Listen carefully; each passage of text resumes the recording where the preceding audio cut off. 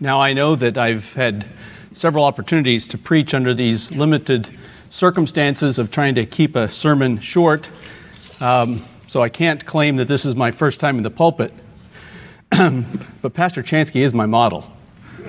So, by God's grace, we'll all be able to bear up and be able to hear God's word, and God will help me to preach it faithfully. As we gather here tonight, I would be surprised if many of you had not heard the phrase found in 1 Chronicles 12, verse 32, about the sons of Issachar. They were men who understood the times and with knowledge of what Israel should do. And they are often set forth as examples for us as to how we need to relate to our own culture as well.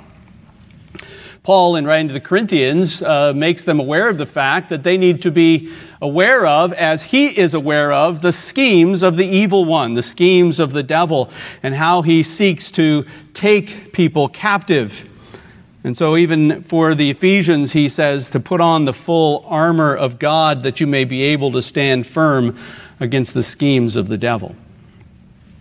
Well, as I come tonight, I'm very much aware of the fact that there are innumerable voices that are speaking in our present cultural environment and in the present cultural conversation. And with so many voices, we, the people of God, need to think clearly in order to discern which ones are speaking the truth. It's been said that we have come past the postmodern era, and that we're actually entering in, a number of apologists have said this, into a post-truth era.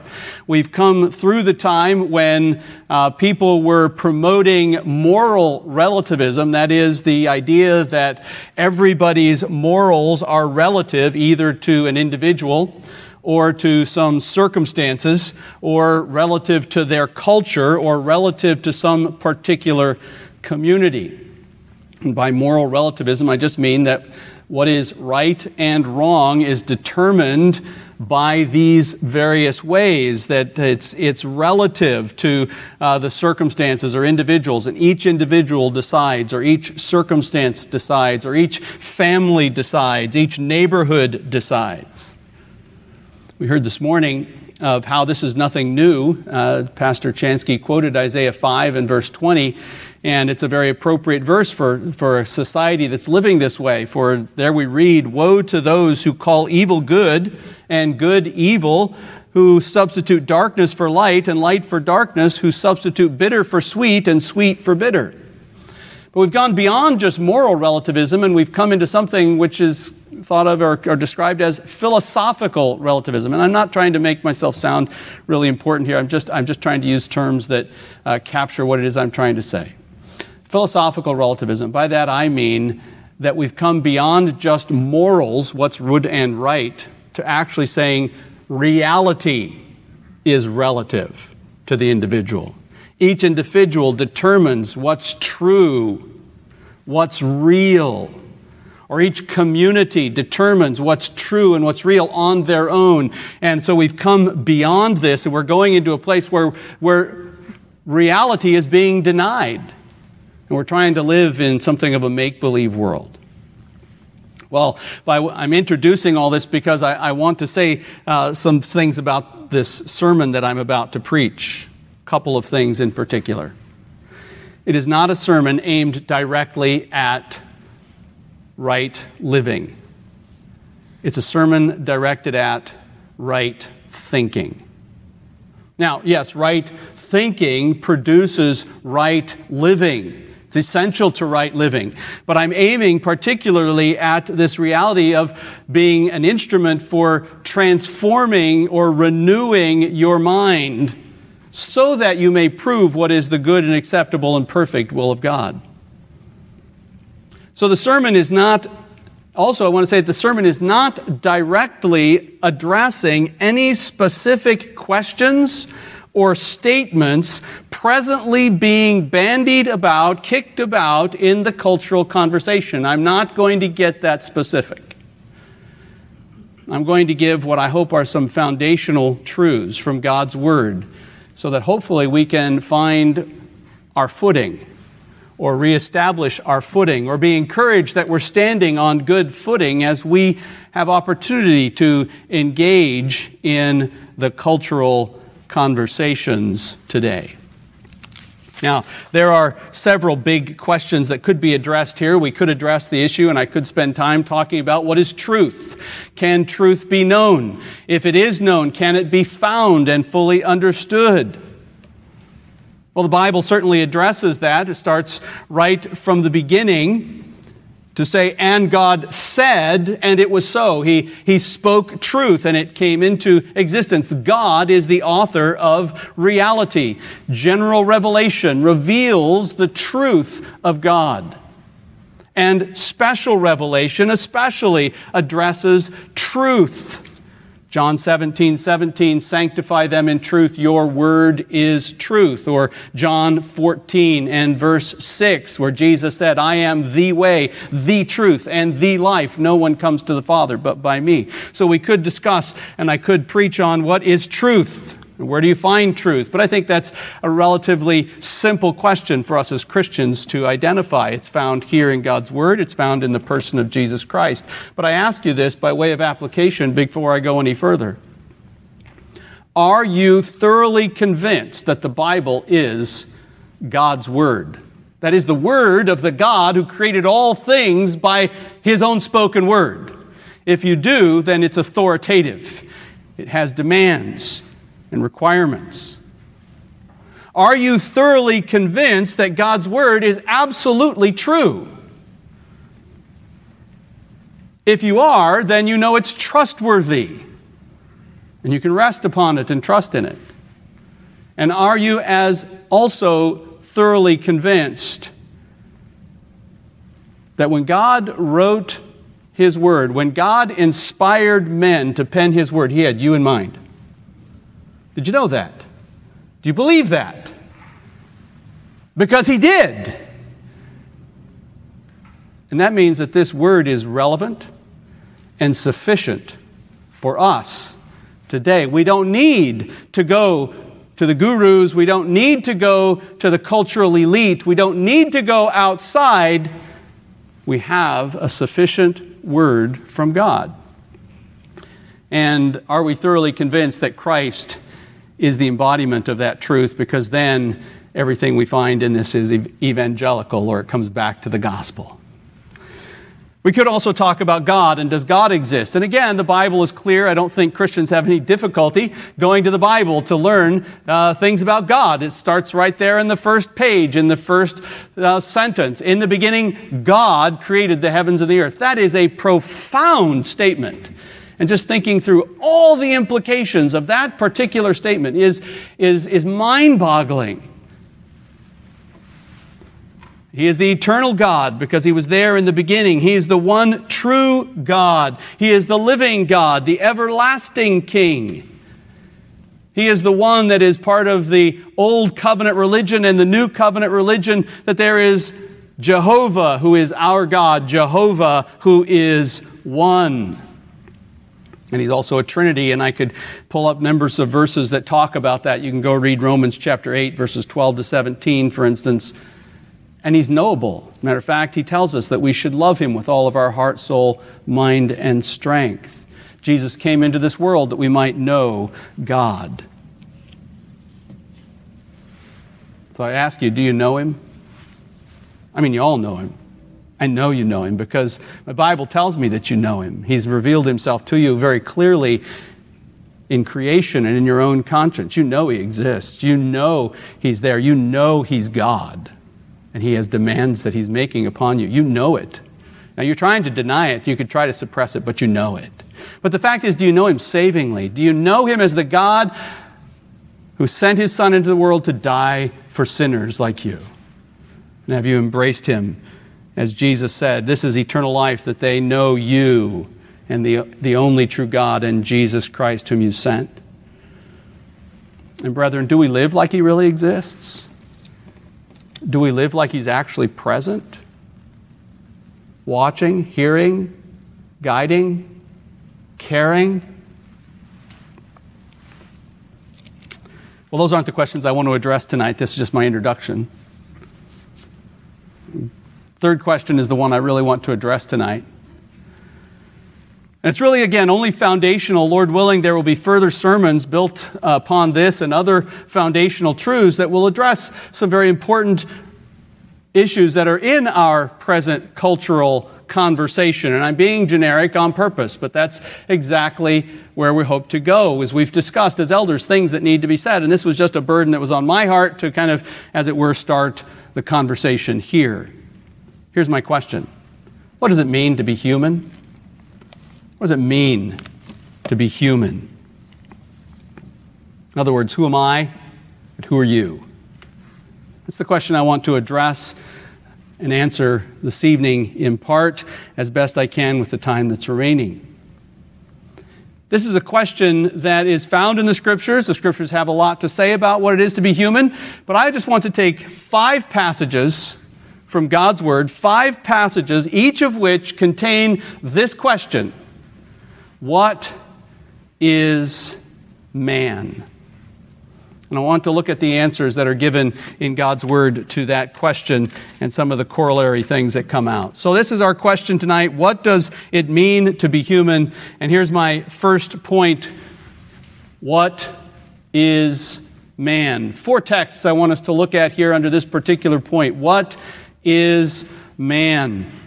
Turn with me to the first passage, and really the foundational passage, and some of you probably have already guessed it, Psalm 8. Psalm 8. In Psalm chapter 8, we have this question asked and answered. The psalmist is and I've got 3 points under each of these texts. I have the context. What's the passage about? What's leading up to this? The question asked and the answer given. And then some response to that found in the text. First of all, the context. David, and I don't have time to read through the whole thing, but David is contemplating the night sky. He's contemplating the cosmos, this great cosmos as far as he could understand it. And as he's contemplating that cosmos in this night sky, he sees something of God's glory and God's majesty, God's greatness and God's mercy displayed for him in that. And so he asks in verse 4, we'll start reading at verse 3, "When I consider your heavens and the work of your fingers, the moon and the stars which you have ordained, what is man that you take thought of him, and the Son of Man that you care for him?" So David asks the question. And he answers the question even in the way that he asks it. He talks about what is man and what is the Son of Man. What is man? This word for man here is Enosh or Enosh or Enosh. Enosh. It's man versus God is the way that the word is used throughout the Old Testament, used to describe a comparison frequently between God and Enosh or Enosh, between man. And basically the bottom line is with this particular word is man is not on a par with God. No matter how you compare him, he cannot compare. And then the second phrase is the son of Adam, literally the son of Adam, and that is, this is your part of that long line of creatures that came down from the first man, Adam. Adam that was made of dust. And you partake of that very same nature. Now the very next sentence just goes on to describe this the man, and it says, you have made him a little lower than God or a little lower than angels. And I'm not going to get into the debate of the how to best understand that particular phrase, whether it's God or angels. I'll just give you what Kylan Delich put it. Said, basically this is the point being made. Man is inferior to God in this respect, that he is a material being, and on this very account, a finite and mortal being, as compared to God, who is spirit, and angels, who are spirits. He said, this is man. He's this finite, material, mortal being. So what's the answer then when David asks this question, what is man? Well, basically I summarize it this way. Man is small and insignificant. He looks at the creation, Man is dust. Man is small and insignificant. And yet this is what blows David's mind as he thinks about this, because he's going to go on to talk about, well, wait a minute. The reason I'm asking this question is because you show such concern for men. You show such interest in man. You visit them with constant provision. And we see that from the garden onwards, where he gave them all the trees to eat from. And he constantly comes and ministers to his people, provides for his people, protects his people, intervenes on behalf of his people, listens to his people. We see him ministering.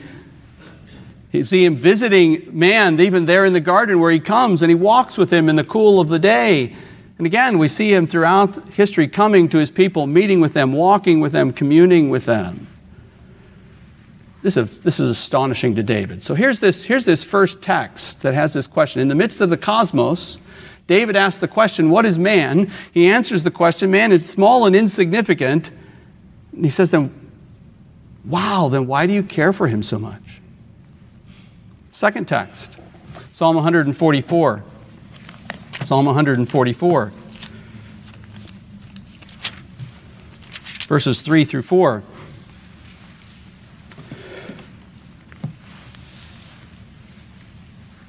Now, we'll read the opening verses here because that sets the context for us.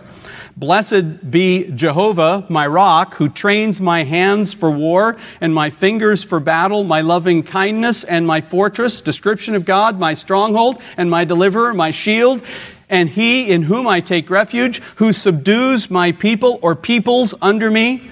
Lord, Jehovah, what is man that you take knowledge of him, or the Son of Man that you think of him? Man is like a mere breath. His days are like a passing shadow. So here the context is he's wondering about, he's considering God's merciful character. God is a rock where he can find protection. God is a trainer who trains his hands for war. He is his very loving kindness, mercy, hesed, intense mercy all around him. He is his fortress, stronghold, deliverer, shield, refuge. He subdues peoples under him. He gives him his reign. You see all of this, that here's what he's considering: God's merciful, protective greatness and power and provision. And when he's contemplating that, he says, God, what is man? It makes him stop and say, who am I? And when he answers that question, he answers it with the same kinds of words. He flips the words around a little bit, still using Adam and Enosh, but he's flipped them a little bit. But then he goes on and adds this phrase in the next sentence. He says, man is like breath, a mere breath, not the wind, breath, and like a passing shadow. Not the long-standing shadow of a sunset that stays and you can watch it, but it's something that comes and it goes. Like the shadow when you're trying to read in the car along a road that's got a lot of trees on the side and the sun is out and it's like, whoo, whoo, whoo, and it's light, dark, light, dark, light, dark, light, dark. That's the kind of shadows he's talking about. It's here one moment and it's gone the next. And man is just like those things. He's not even those things. He's just kind of like them.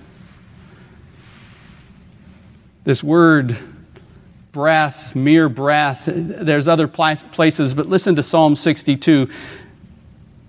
Describing men, he says, men of low degree are only vanity, they're emptiness, and men of rank are a lie. In the balances they go up, they are together lighter than breath. Put your scale out and you go, it doesn't move. Because that's man. The shadow that passes, the breath. In other words, man is weak. I had the word wimpy, but maybe weak is a better one that kind of gets everybody. Weak and fleeting. This is what man is. Weak and fleeting, passing, constantly disappearing, here for a moment and gone. And you young people, you don't know what that means. As you get older, it just becomes more and more obvious. It's gone. And where'd it go? I'm holding Ava in my hands because I can remember holding another little girl in my hands. And now she's got a little girl in her hands. It's like, whoa, where did that go? That's what he's saying here. It's weak, fleeting, transient, constantly moving. And yet he goes on in David's astonishment and he says, wait a minute, God, then why do you take such time to know breath?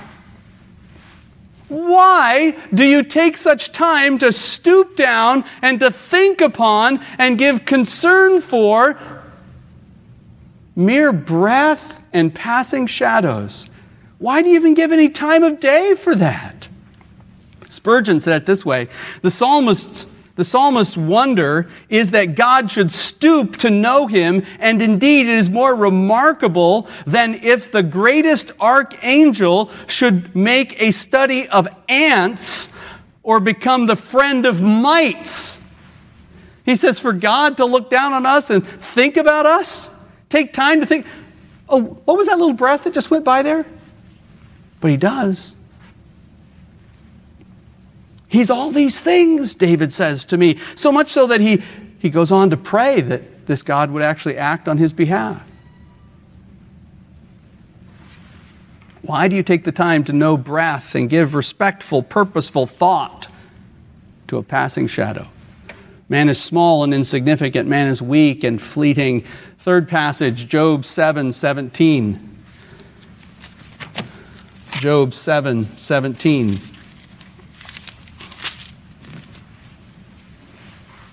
The context is Job considering the pain of his affliction, and he's really wrestling with how he's lived before God and trying to get a grasp of why is there so much pain in my life. And in the midst of that, he asks this question: what is man? He says, I waste away. I will not live forever. Leave me alone, for my days are but a breath. What is man that you magnify him and you are concerned about him, that you examine him every morning and try him every moment? What is man? Look at verse 21, because he says man is just breath in verse 16, but notice verse 21. Why then do you not pardon my transgression and take away my iniquity? For now I will lie down in dust, and you will seek me, but I will not be. He says, you're going to look for me, and I'm not even going to be there. In verse 20 it says, O watcher of men, why have you set me as your target so that I am a burden to myself? Why are you even concerned about me? I'm so small. I'm so inconsequential. I can't do anything to you. Nothing I do changes you or affects you. I'm mortal. I'm going to pass away. Why do you, as it were, pull out the magnifying glass and look at all of my flaws and all of the things that I do and bring them to mind? Why do you set your heart upon me? That is, pay attention to me in every step along the way. As one commentator says, why do you keep paying inspection visits to test me, always watching to find fault? Verse 18. You examine me every morning, try me every moment. And then he says, why don't you just look away for just a moment, he says. Take your gaze off of me and let me swallow my spit. Why do you scrutinize me? Why do you search me out? Why have you made me your target?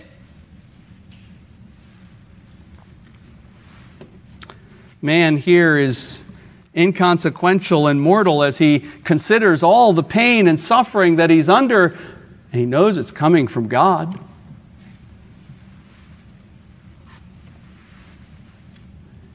He's astonished that God's so concerned about him. If I'm that small, why do you take so much time to deal with me?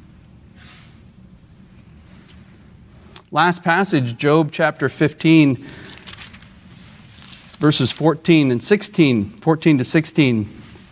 Here again, now this is Eliphaz speaking, and he's considering God's purity and his view of God's righteousness, and how if God is righteous and any pain comes, it must be because there is sin that is being addressed. So he's looking at the righteousness of God, and he's looking at what Job is going through, and we read verse 14, "What is man that he should be pure?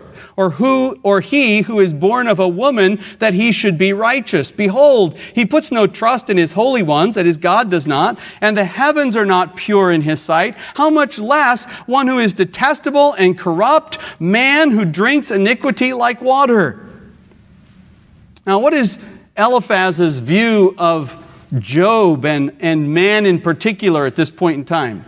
His view of man is this: man is impure, man is unrighteous, man is detestable, man is corrupt, man drinks water, or drinks iniquity, sin like water. In other words, human beings are sinful creatures. No wonder God, as righteous, has to bring such pain upon them.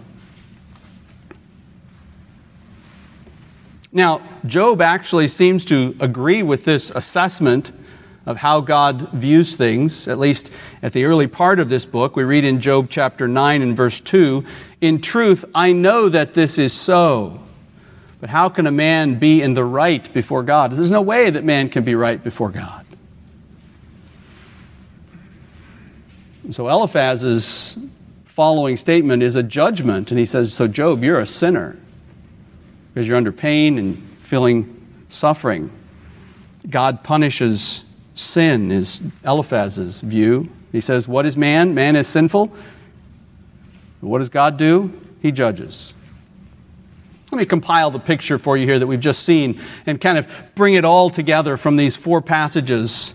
What is man like? Man is small, insignificant, weak, fleeting, inconsequential, mortal, impure, unrighteous, detestable, corrupt, and iniquitous. That's man. And I think that's a fairly good picture of mankind, as the Bible paints man. Small, insignificant, weak, fleeting, inconsequential, mortal, impure, unrighteous, detestable, corrupt, and iniquitous. But all this is painted in the background of a God who is interacting with these creatures. And the God who is reacting or interacting with these creatures is a majestic God who sees and provides for these small, insignificant, weak, fleeting, inconsequential, mortal, impure, unrighteous, detestable, corrupt, iniquitous creatures. He's also a merciful God who knows and regards them. He takes thought of them. He counts their days. He knows their goings when they rise up before they go. And he is a mysterious God who scrutinizes and afflicts. And he is a moral God who judges and punishes. This is who God is. One who sees and provides, knows and regards, scrutinizes and afflicts, and judges and punishes. So that's what man is, and that's the God he has to do with. Well, my next question is this then. Well, why is man so special? We got this question, what is man? And we kind of looked at what it says what it is, but the question is really not just what is man, but what is man that you do these things to him? So why is man so special that you would do these things? Why does such a great God care for men? And why does such a great God care about what men do? Well, the answer here is found in Psalm 8. So let's go back to our first psalm, Psalm 8, verses 5 through 7.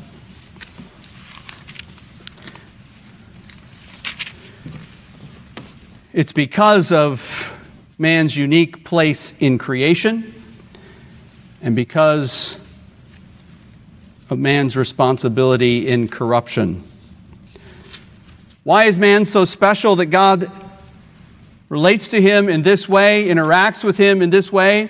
Well, as we read in Psalm 8, it's because you have made him a little lower than God and crowned him with glory and majesty, and you make him to rule over the works of your hands. And then he details what that means. You have put all things under his feet. So here's the main things. Here's the reason. It's because God has crowned him in creation with glory and honor, and because he's given him a place of rule. Now, this is just a poetic description of what we find in Genesis chapter 1, verses 26 to 28.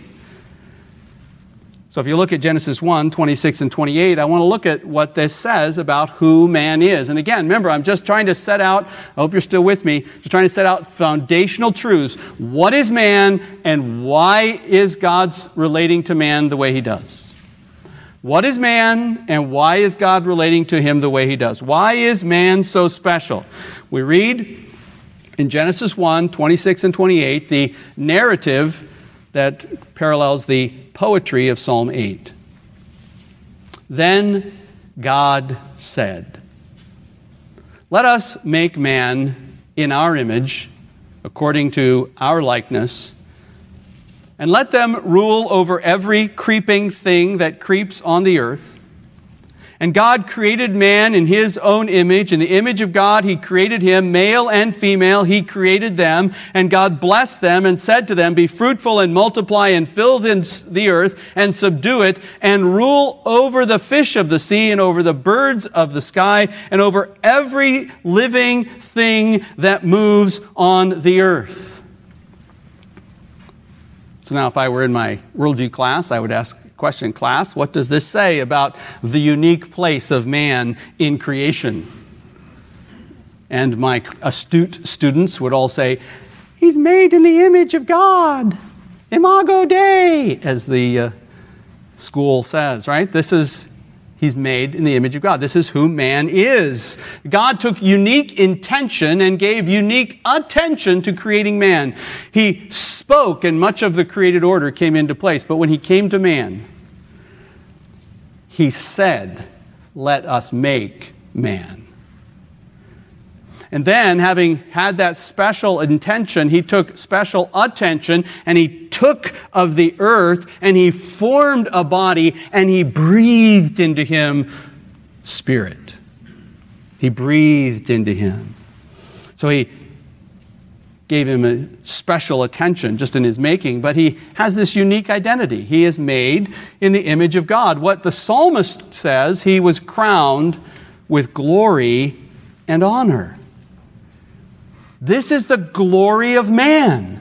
This is what makes man honorable. We are image bearers of God. You are, I am. We are image bearers of God. This is what God intended us to be, and this is what he made man to be. Now, he did that in a context in which he made them male and female. That's all part of what he was doing in making them into his image bearers, male and female.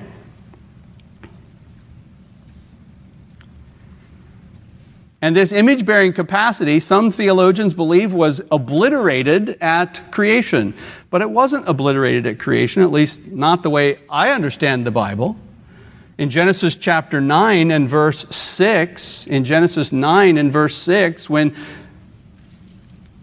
Moses is recording what God told Noah after the flood about how murder was to be addressed, he says, "Whoever sheds man's blood, by man his blood shall be shed," establishing human government right here in the Noahic covenant. "For in the image of God he made man." And then in the New Testament, in James chapter 3 and verse 9, speaking about the use of our tongue, it says that we can oftentimes use it in a very duplicitous or double standard sort of way. With it, our tongue, we bless our Lord and Father, and with it we curse men who have been made in the likeness of God. So when we curse somebody, we're cursing somebody made in the image of God. They are still image bearers of God. Yes, marred beyond recognition at times, but still image bearers. Man was created to portray God's character in His moral universe, to His moral universe. We are His image. We were made to be His likeness. We are like a blueprint or a model or a representation. We are His representatives on earth. Now, there's many ways that we can understand the way we represent God on earth. Ephesians 4 indicates that we do that by representing God in His righteousness, in His holiness, and in His truth. We are image bearers of God, made to display God's righteous character, His justness, His integrity, His honesty, His faithfulness. We are to model, we are to display His holiness, that is, His purity. And His truth, we are to display that truth in accuracy and in faithfulness. It is to be represented in our words. It is to be represented in our relationships. That's why this takes place in a context where there are male and female, Adam and Eve. God names, and Adam imitates Him. He names. God rules, and Adam imitates Him. He rules. God creates and orders, and Adam, his worker in the garden, is supposed to do the same thing, to keep and to till and to make this world fruitful, the garden fruitful. This is his unique identity, image bearer of God. This is who man is. This is why God cares for men and why God scrutinizes men. Because, well, we'll come to that in just a minute, because there's also this position. He's also given the position of ruling. Again, back in Psalm 8, it says He made him to rule. Kyle and Delich said, man is a king, and not a kingdom without a territory. The world around him, with the works of creative wisdom which it fills, is his kingdom. Man was given the place of rule under God. This is what man was supposed to do. This is who man is. But man also bears a specific responsibility for corruption. This is still point number 2. Why is man so special? 1, because he has a unique place in creation. He is made in the image of God, and he is given rule in God's world. But then secondly, because of his responsibility for corruption. Adam fell. It's those little words, and he ate,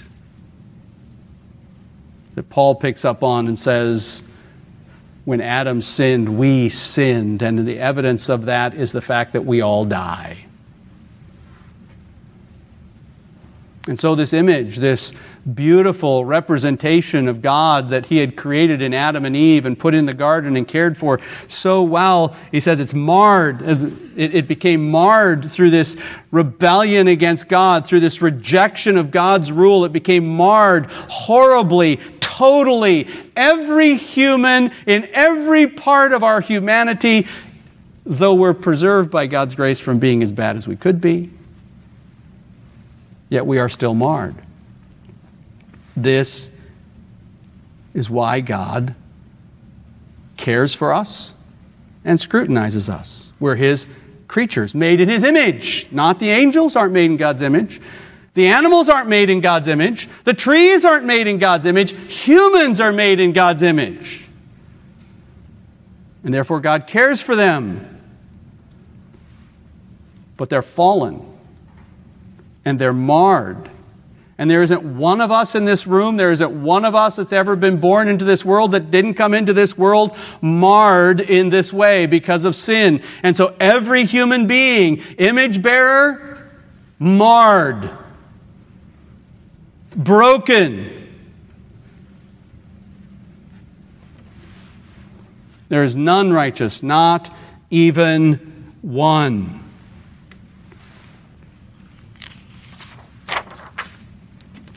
So those are the truths with regard to what man is and why God is so concerned for man. Ultimately, I know it's His glory. I'm not trying to deny that, God's own glory in all of this, but the fact of the matter is this is how He's worked this out. And this is why I'm out of time. Well, you may have noted that I said there were 5 texts where this phrase appears, what is man? And we've only looked at 4. And it's the 5th text that we really need that gives us the solution. We'll have to do that another time. But let me just say this, because so much from what I've said so far, I can say this. Any answer to any societal, or in some sense even personal problem that we face as humans, any solution, any answer given to any of the problems that we face in our society that denies, neglects, or ignores any of these foundational truths,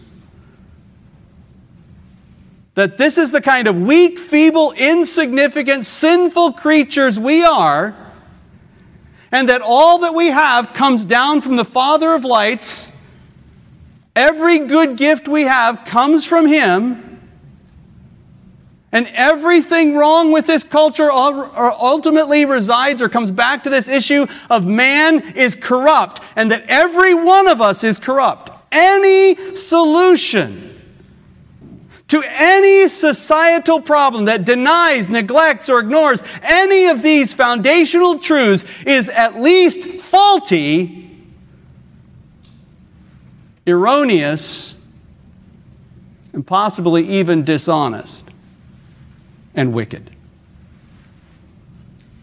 Because you see, if we start looking at the problems, and remember this was Adam and Eve, male and female, if we start looking at all of the ways we relate to one another and the problems that we face, and we forget the fact that men are basically sinners. They're not basically good. They're fallen. They're warped. They're marred. Then we're not going to find the solution. If we come back to a solution that leaves out the fact that our dignity is tied up with this, our dignity is not tied up with how high our scores are, how powerful we are, how influential we are. Our identity is not tied up in any of those things. Our identity is tied up in this. We're made as God's image bearers. And every single human being, everyone, from conception to death, every single one is an image bearer of God, and that's where our dignity is found. And we should treat them with that kind of dignity. And we should honor them because of that reality. We should view and treat everybody as the unique, created being we are, image bearers of the God of heaven. And that should make us commiserate when we see those image bearers giving themselves over to sin. That should break our hearts when we see them running in the way of falsehood or running in the way of self-destruction. That should tear us apart, for the glory of God is being denied Him in that individual because they're giving themselves to their sin. This should also move us to do all we can to see them restored. And that's the point I didn't get to, because we were only restored in Christ Jesus, who is remaking His children into the image of God in righteousness and holiness of the truth. And friends, these are foundational truths. I know many of you know them, but we need to bring them to the forefront and make sure that we're thinking along these lines biblically as we start addressing the cultural conversations all around us. Because there are all kinds of voices that are speaking to us, and they are not speaking from this platform. And if they're not speaking from this platform, then they're not speaking the truth. And they're not going to have the full solution. So may God be pleased to help us to speak truth into the midst of all the lies that are going around. Let's pray. Father in heaven, be gracious to help us to think biblically at this time in our world, in our culture. Help us to think according to your word. Thank you for the unbelievable, astonishing, amazing privilege of making us your image bearers. Thank you for the grace that there is in Christ Jesus to restore that image in us. We ask that you would be about that in us and use us as instruments for good in our culture. We pray this in Jesus' name. Amen.